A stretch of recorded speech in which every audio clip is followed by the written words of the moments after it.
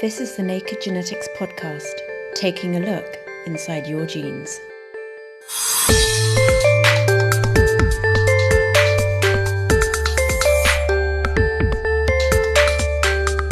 This month, we're taking a trip back to the womb and before to find out about early development. What's remarkable is that in the human embryo, for instance, there's about 10 or so of these pluripotent cells in this 7-day-old embryo, and these 10 cells make all of the different trillions of cells in our bodies, and I think that's a remarkable process.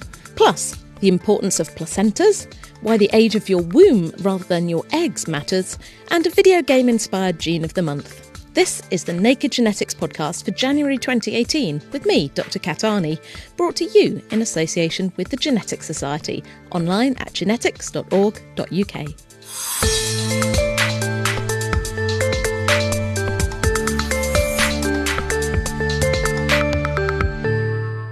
Hello and Happy New Year.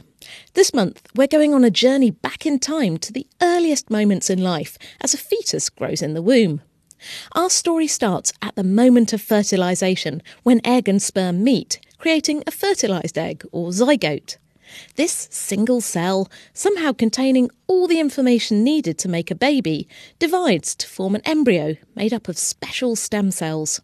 In turn, these stem cells divide and specialise, eventually making all the tissues of the body. So how does that work? In search of these hidden biological secrets, I went on a journey of my own, up the M11 to the Babraham Institute just outside Cambridge, to meet some of the UK's leading developmental biologists. Peter Rugg-Gunn, group leader at the Babraham Institute, is fascinated by so-called pluripotent stem cells, cells that can turn into all kinds of different tissues. I wanted to know, why exactly are they so interesting? So pluripotent state is a particularly remarkable state. Basically what we can do is we can maintain stem cells in an unspecialised form in the petri dish, and they can undergo this process called self-renewal, where they just can continually make new copies of themselves. But then you can trigger the cells to specialise, to differentiate. You can coax them down different lineages. And pluripotency is this ability to then specialise into all of the different cell types in our bodies. And that's partly underlies a lot of the excitement and the promise of using stem cells in regenerative medicine. If you want to make a new pancreatic beta cell, for instance, then pluripotent cells offer a good starting cell material for that. When people think about stem cells, they might think about like the stem cells in the very, very early embryo, this kind of little clump of stem cells that become everything in the body. And those are often described as totipotent. They can become everything. What's the difference between totipotency and pluripotency? Absolutely. So totipotency is the ability of the cells to form any cell type possible. So in particular, it includes all the extra embryonic cell types, such as the placenta. Pluripotent cells is the ability to form the cells in the adult body. But it can't form cells like the placenta anymore.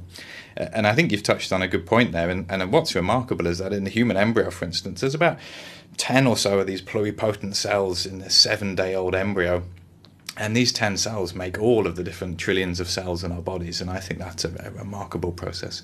It is. That's why I wanted to become a developmental biologist. I'm like, wow, how does that work? Exactly. So I mean, how does that work? What is going on when a cell is pluripotent, when it can either make more of itself or go off down a pathway to become other types of cells? What's going on there?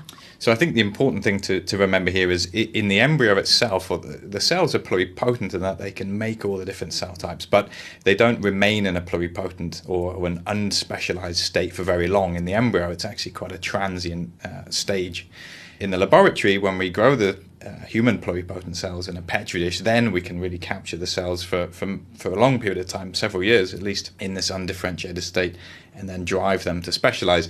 And so really it offers a good system in which to ask questions along the lines of what you've just asked me. And the simple answer is we don't know, but we get a lot of cues from different species in development, so we can get a good understanding of what signals might be involved from reading about the fruit fly or the mouse, etc. And often these mechanisms are conserved, and so we can apply these different chemicals to the human stem cells in a dish, and often they can trigger the same form of cell differentiation. I think what's exciting in the field right now is we're also understanding more about how the human embryo develops. There's a a lot of discussion and dialogue at the minute about this. And just recently, for example, a paper was published where they began to sort of look at the gene expression sort of roadmap of human pancreatic cells as they develop in the human embryo. And now we have this benchmark in which to compare our stem cell differentiation to. So we know whether the stem cells are sort of going down the right line towards becoming a pancreatic cell, and how similar is that to how a human embryo does it. We've talked a lot about embryonic cells, and one of the kind of big buzzwords at the moment is iPSCs, or induced pluripotent stem cells. So how do they relate to the kind of pluripotent cells that you find in an embryo? Where do they come from? Right, so iPS cells are reprogrammed cells, basically. So this discovery was awarded the Nobel Prize just a few years ago, and what the discovery was that you can take any cell type, typically a skin cell, you can add a fairly small set of genes, genetic material which we know is involved in pluripotency, and over a period of a few weeks, those skin cells slowly transform and reprogram into a cell type that's very, very similar to a pluripotent cell that you might get from an embryo, for example. And they seem to have similar properties. You can grow them in similar ways, and then they can respecialize into any other cell type. So now we can take pluripotent stem cells that you've got in the lab, and you can treat them with certain factors, and they will become all sorts of different types of tissues. You can then take cells that have differentiated into a tissue and wind the clock back. This is a very powerful position to be in. So what can we do with this knowledge? What do we do now that we can wind cells forward and wind them back? It's a great question. One of the things I'm most excited about is what are the epigenetic and the genetic regulators of this reprogramming, and then also the forward programming. So for example, now we can use some of these new genetic tools like CRISPR that's available to us, and we can then use these technologies to then delete genes at will, and then we can ask whether those cells can now reprogram back to a pluripotent state or not. And if they can't, that tells us those genes are necessary for reprogramming, and then it gives us a clue as to look into those genes and ask why might they be necessary. So this system is really a very powerful way now to try and understand what are the regulators of these processes. How do cells get from A to B, basically? And now we can begin to understand what those regulators might be. There's a lot of excitement about using stem cells, using iPS cells for tissue engineering. Okay, you want to build a pancreas? Let's take some cells, wind them back, turn them into pancreas cells. Where are the limits? What do we still need to be able to do? I mean, can we basically make all the bits of a human yet? Basically, when am I going to get replacement body parts? Yeah, well, a few years ago, that might have been science fiction, but now it's becoming a bit closer. So there are already clinical trials now out there for diabetes, and soon there'll be for Parkinson's disease and other some of these degenerative diseases. Some of the problems we still have, some of the data out there suggests that the cells we're producing are not truly adult in nature, but maybe more fetal-like. And so that might be okay in some situations, but on the other hand, fetal cells are known to express different enzymes and different levels of proteins and things like this. So whether they can really be truly functional in a disease situation, I think is still not known. Also, we still don't really know about some of the safety aspects of some of these therapies right now, and that's again a big area that people are working hard towards. So you've got your pluripotent cells in a dish, and you're like, okay, we want to make heart muscle. What's the first step? Can you just go straight from stem cell to heart muscle, or do you have to kind of take them through a few, kind of training program, basically? There's different ways to do it. I think the most effective way, the way most people do it, is to try and recapitulate development. So take them through these sort of building blocks that the embryo uses in order to make heart, for example. So in the terms of that, you would first make mesoderm, so you might have a sprinkling of BMP and Wnt in there, and then once you make that cell type, you go on to make the next cell type, and so on. And you can really think about it in different stages. But there are some remarkable studies out there where people seem to have gone directly from one cell type to another cell type, often by overexpressing genes which are important in a particular cell type. And what intermediate stages they go through, I think, who knows, really. And that sounds like an incredible hack, isn't it? Like, do not pass go, just go straight to brain cell. Yeah, exactly that. And then, what other cell types can we go straight towards, and how does it work? Yeah. When you're thinking about things from an epigenetic point of view, we know that as we go through life, we still keep the same genes, but like stuff changes, epigenetic marks get put on, get taken off. Does it matter what age you are when you try and make stem cells? How do those marks get retained or lost as people are moving cells through these different stages? Absolutely. So the data that I'm aware of, if you reprogram a skin cell, for example, from an elderly donor back into one of these pluripotent iPS cells, then it seems as though most of the hallmarks of aging is removed, is reversed essentially, and the cells become young, if you will, again. So their methylation or epigenetic clock is set back to zero again. And then as the cells then get re-specialized, it seems like the clock starts again. But in a fairly normal way. So the resultant specialized cell that you get at the end doesn't seem to be prematurely aged or any different to what you would expect. Interestingly, if you make a specialized cell directly from, say, a elderly skin cell, then in that direct route it seems to retain these hallmarks of the aged cell to begin with. So it seems like if you go through this pluripotent phase, then somehow some of these hallmarks get removed. That's very interesting. As I get older, I'm like, how can I make myself look younger? So you're saying I basically have to reprogram all my cells to a pluripotent state and start again? Yeah, I'm not sure I'd recommend it quite yet for therapy. Yeah. Peter Ruggun and his pluripotent stem cells. As Peter explained, induced pluripotent stem cells, or iPS cells for short, are one of the hottest topics in biology right now and have the potential to transform medicine. This month, researchers led by Nenad Bursak at Duke University in the US have announced that they've managed to grow the first functioning human skeletal muscle from iPS cells, providing an exciting path towards new treatments for muscle-wasting diseases. Publishing in the journal Nature Communications, the scientists are building on their previous work, growing functional muscle tissue from stem cells extracted from small samples of fully grown muscle tissue, transplanting the cells onto a supportive three-dimensional scaffold that allowed them to grow into fully formed muscle fibres. But the number of these stem cells is limited, and they can only be obtained by taking an invasive muscle biopsy. This time, the team started with iPS cells, which can be made from cells obtained less invasively, such as skin or blood, and turned them into muscle stem cells with the help of a protein known as PAX7, a key transcription factor involved in muscle development. Impressively, the lab-grown muscle fibres could contract and respond to electrical or chemical signals, just like real muscles in the body. And when they were transplanted into mice, the lab-grown muscles soon settled down and started to grow a blood supply, surviving for at least 3 weeks. There's still a lot more work to be done to build up this bodybuilding technology. The lab-grown muscles from iPS cells aren't as strong as the ones grown from muscle-derived stem cells. But the scientists are still hopeful that the technique could be used to develop and test treatments for rare but devastating muscle-wasting diseases, and maybe one day even provide new muscle tissue for transplantation. And the reference to that new research paper is online at nakedscientist.com/genetics. Just look for the link to this episode.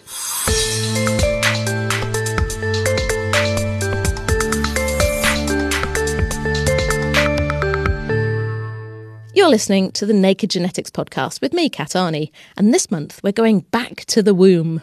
From embryonic stem cells, we wind the developmental clock back even further, all the way back to the egg. Courtney Hanna, a postdoc at the Abraham Institute, is investigating the curious characteristics of mammalian egg cells and the special cells, known as oocytes, that they come from. She's using mice as a model and focusing particularly on DNA methylation, an epigenetic mark found around the control switches or regulatory regions on DNA that tells cells important information about whether certain genes are active or not, forming a kind of program for how cells should behave. By taking a closer look at the changes or reprogramming of these epigenetic marks as oocytes change into eggs and are then fertilised to make an embryo, Courtney is hoping to understand the events that happen at the very earliest moments of life. So the oocyte differentiates, of course, as an egg, and it looks like an egg and has the genes to regulate its function, but it also needs to contain all the information for the embryo when it gets fertilized by a sperm. So we're really interested in how does it possibly set up these two sets of instructions at the same time. It's remembering that it needs to become an egg cell. So from a precursor cell, it's got to become an egg. And then also it has to then go from being an egg to being a baby. Mm-hmm. Yeah. And we know that the very first steps of an embryo, so after the sperm fertilizes the egg reprograms all of the sperm DNA with maternal proteins, and the egg is full of maternal transcripts which create proteins for these early processes. But also we think that epigenetic information is passed as well, which might instruct the use of the genes in the very first cell divisions. What do you mean by epigenetic information, and how does that kind of fit with genes and the genetic information that this egg cell is carrying? When I'm talking about epigenetics, there are a few different layers of regulation, but in general, you can kind of see it as a set of instructions that either dictates whether a region of DNA is open and accessible or closed and tightly packed. So we look at the different layers of epigenetic information and try to infer whether this is involved in gene regulation itself or in setting up the chromatin state in an open or a closed state, which then might be useful in the embryo. So you've got two processes going on at once. You've got to set up the epigenetic marks for the genes that say, I'm going to become an egg. Mm-hmm. And then you've got to set up the epigenetic marks that say, OK, this is what you need to get the process of building a baby started. Yeah, exactly. You've got to go from an oocyte, like a precursor cell, to making an egg. Mm-hmm. How do you see the methylation patterns and the epigenetic patterns changing during that process? So that also hasn't been looked at that extensively. But when oogenesis starts, there is no methylation throughout the genome. And we don't really understand how the oocyte turns on its set of genes that are required for the oocyte. But as oocyte growth progresses and then an oocyte matures and becomes ready to be ovulated, methylation is acquired during that oocyte growth. It's been quite interesting because actually all of the groundbreaking technologies in low cell numbers have been required to look at eggs because we have to hand collect them. So you can only get a few hundred at a time. So we've been really trying to be at the forefront of technology development to try and use molecular tools in these low cell numbers. And interestingly, everything we seem to look at is abnormal or unusual compared to all other cell types. And so it's been quite an interesting road. You're taking a handful of mouse egg cells, mouse oocytes, and they look weird to you. What do they look like in epigenetic terms? What's kind of going on in there? So they look really unlike any other mammalian cell type. Actually, the DNA methylation is restricted to such a confined compartment of the genome. It actually really resembles more like insects or plants because they have methylation along gene bodies, and that's what we see in the oocyte. So it's thought that this might be a really ancestral form of where methylation is laid down. Wow, so going way, way, way, way back in our evolutionary history, like billion years or something, that just to put those marks on the genes and not on any of the control switches or anything like that, that's like right at the start of life and right at the start of evolution. Yes, yeah, exactly. And so it is quite the question, how does the egg regulate gene expression if it doesn't have methylation anywhere at the beginning of oogenesis, but then at the end of oogenesis we really only see these blocks of methylation over the gene bodies and not at any regulatory regions. So then what is going on? You've got egg meets sperm, they fall in love, they start the process of making a baby.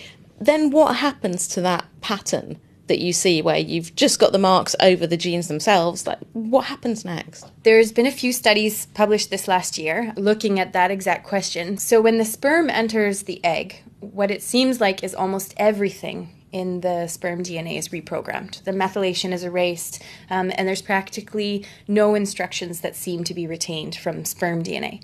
Completely wipe that clean. Yeah. Wipe it all down. It's like, ew, wipe it all down. So there was probably only a handful of exceptions we can find, but for the most part it seems that that's the case. Whereas the maternal DNA seems to keep the modifications a bit longer.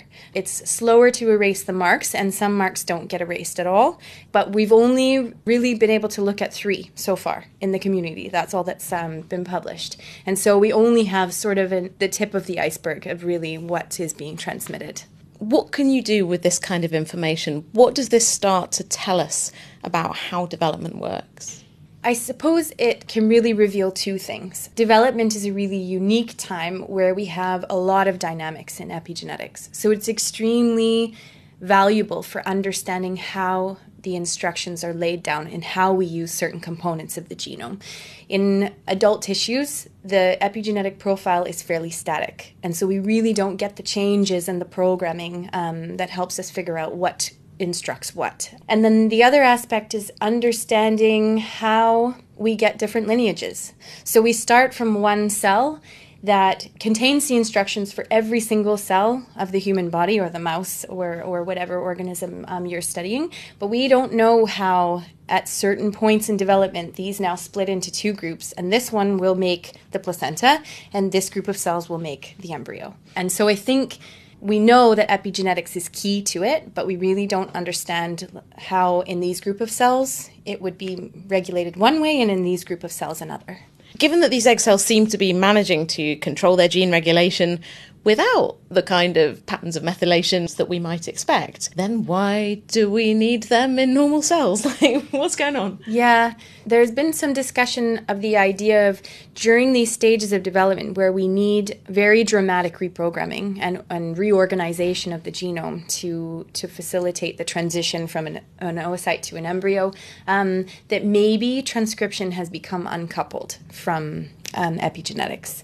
And so it's an interesting idea to think about maybe some of the regulators that have linked these 2 processes are downregulated so that we can change the epigenome as much as the cell needs without affecting transcription. And this could be the case. So when we've looked in growing oocytes through the different stages of oogenesis, we actually find there are very few transcriptional changes. So it's possible they set up the program early when the processes are still coupled, and then by uncoupling the process, then the epigenome can regulate entirely independently of gene expression.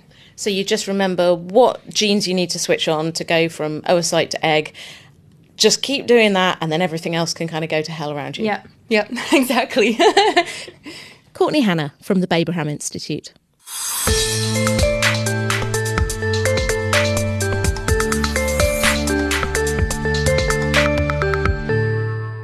You're listening to the Naked Genetics podcast with me, Kat Arney. Coming up later, our Gene of the Month was inspired by a video game. But first, as we heard earlier from Peter Rugg-Gunn, the stem cells in an early embryo decide whether they're going to form the embryo itself or play a supporting role in the placenta and other extra embryonic tissues. Most developmental biologists focus on the embryo as it grows into a fetus. After all, that's what becomes a baby once it's born, so that's super interesting, right? But most cases of pregnancy loss and preterm birth are caused by problems with the placenta rather than with the developing fetus. Yet, as I discovered when I talked to Miriam Hemberger at the Babraham Institute, this vital organ has been tragically ignored. Placenta is still often discarded as useless, and people don't really appreciate the importance of the placenta on embryonic development. So we were involved in this big phenotyping screen where we had many mouse mutants that were only selected for the phenotype that the embryos didn't survive throughout pregnancy. And we looked at the placentas of all of these mutant mouse lines and find that there is 70% of these lines that have placental defects. What we don't know is whether the placental defect causes the embryonic lethality, but there's a good chance that at least in some cases it will. So it's still a very overlooked area, and that's what we're interested in. So everyone's just been focusing on the embryo, the baby, because that's going to be the animal, and this incredibly wonderful structure that feeds it, that nurtures it, that grows with it, just gets chucked in the bin. That's precisely correct. At least often. Not always, but very often. Too often, I would say. Yeah. So tell me a bit about the placenta. Like, what's it like? What is in there? Because I think I've just had this idea that it is just like a blob of blood and tubes. It does appear like a blob of tubes and blood, but this is, I guess, its function and reflecting its function, because you really have the placenta flooded with maternal blood, but then the nutrients and the gas is taken up through those placental so-called trophoblast cells and then go into the fetal circulation, and that is ultimately what feeds the baby and what makes the baby grow, survive, develop properly. So if you have a placenta that is insufficient, you have, for example, babies that are born too small for their age, or are just even throughout the entire pregnancy trajectory too small, or in the worst cases, won't make it at all and will die during pregnancy. And that's the same in mice as well as in humans. When you started studying these mice that couldn't make placentas properly, what did you start to find? We started our study by really selecting which embryos don't make it throughout their gestational period, and then went backwards and looked at their placentas to try to establish at least principal cause-effect relationships. And genetically speaking, those genes weren't selected for anything other than they cause embryonic lethality. So it was actually a very unbiased approach, which is nice, because we can now go back to these lists of genes, and we have over 100 that we screened very carefully. So this is something we're doing now. So we really go through the genes that we have established cause a placental deficiency, and try to see which generic and general pathways impact on placental development through these factors. You're saying that you found a lot of mutations that meant that the embryos died, they didn't develop properly.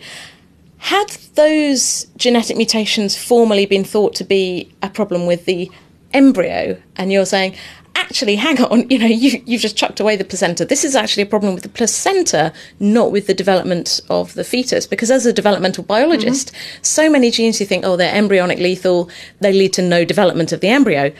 But these are actually placental problems. That is exactly right. And while we cannot obviously prove this in each and every case of such a big screen, this will be correct for, I would think, quite a significant number of instances. And even historically, there have been a handful of genes where this has been shown. So, for example, very prominent examples are the c-Myc proto-oncogene, as well as the RB tumor suppressor. And they had been published already some 20 years ago as causing very specific embryonic phenotypes and defects in the brain and in the heart.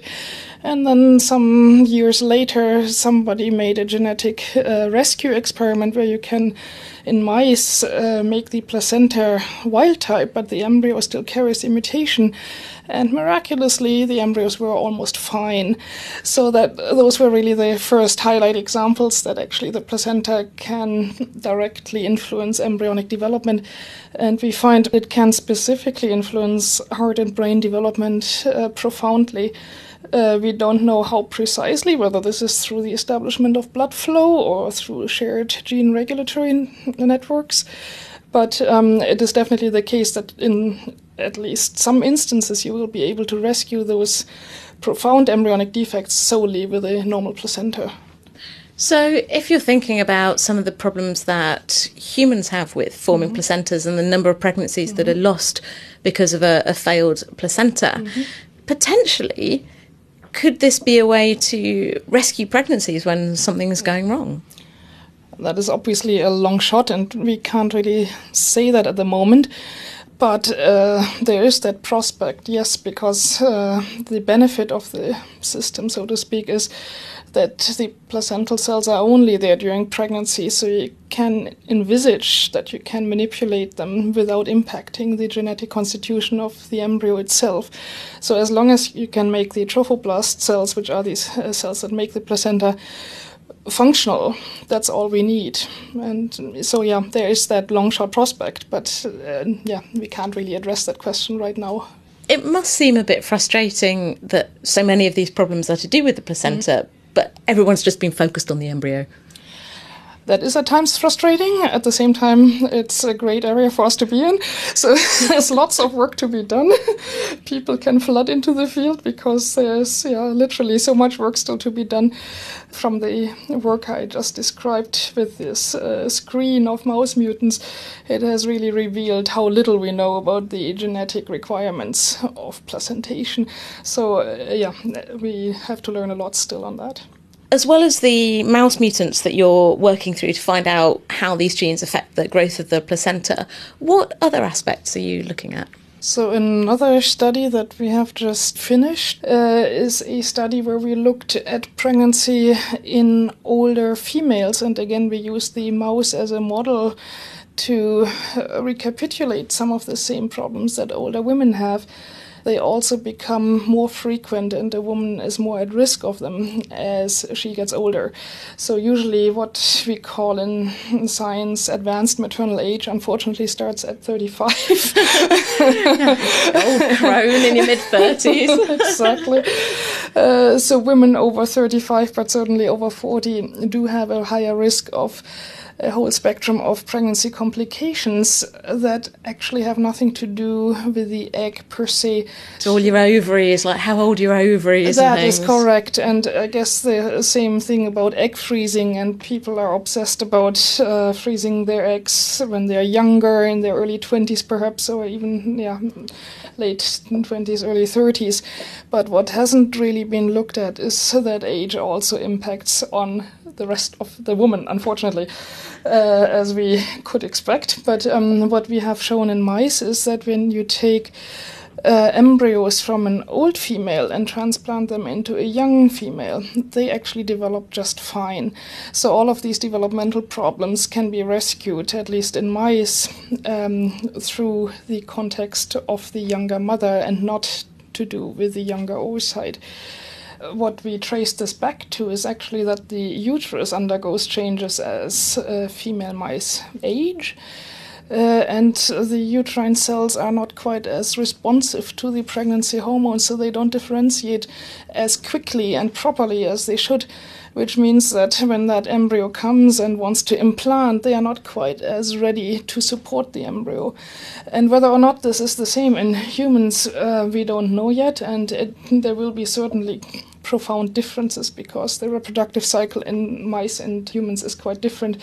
But it really was meant as a study to lead us into molecular pathways, genetic pathways, where we can look at in women and see whether they're actually affected as well. Because it is the fact that things like preeclampsia, preterm birth do become more frequent in older women, irrespective of chromosomal defects. Miriam Hemberger from the Babraham Institute in Cambridge. And finally, it's time for our Gene of the Month. And this time, it's Zelda. Found in fruit flies, aren't they all? Zelda wasn't actually this gene's first name. It was originally known as vielfältig, a German word meaning versatile or diverse, coined by researchers in the German lab where it was first discovered in 2006. They found that a faulty version of the gene affected cell division in fly embryos, leading to many different problems ranging from issues with segmentation and muscle development to faults in the nervous system, suggesting that the product of the gene was highly versatile and played many roles in fly development, hence the name. But in 2008, a team led by Christine Rushlow in New York published a paper in the journal Nature showing exactly what the protein encoded by the gene did. They named the protein zinc finger early Drosophila activator, abbreviated to ZELDA, reflecting its role in switching on many genes early on in fruit fly development.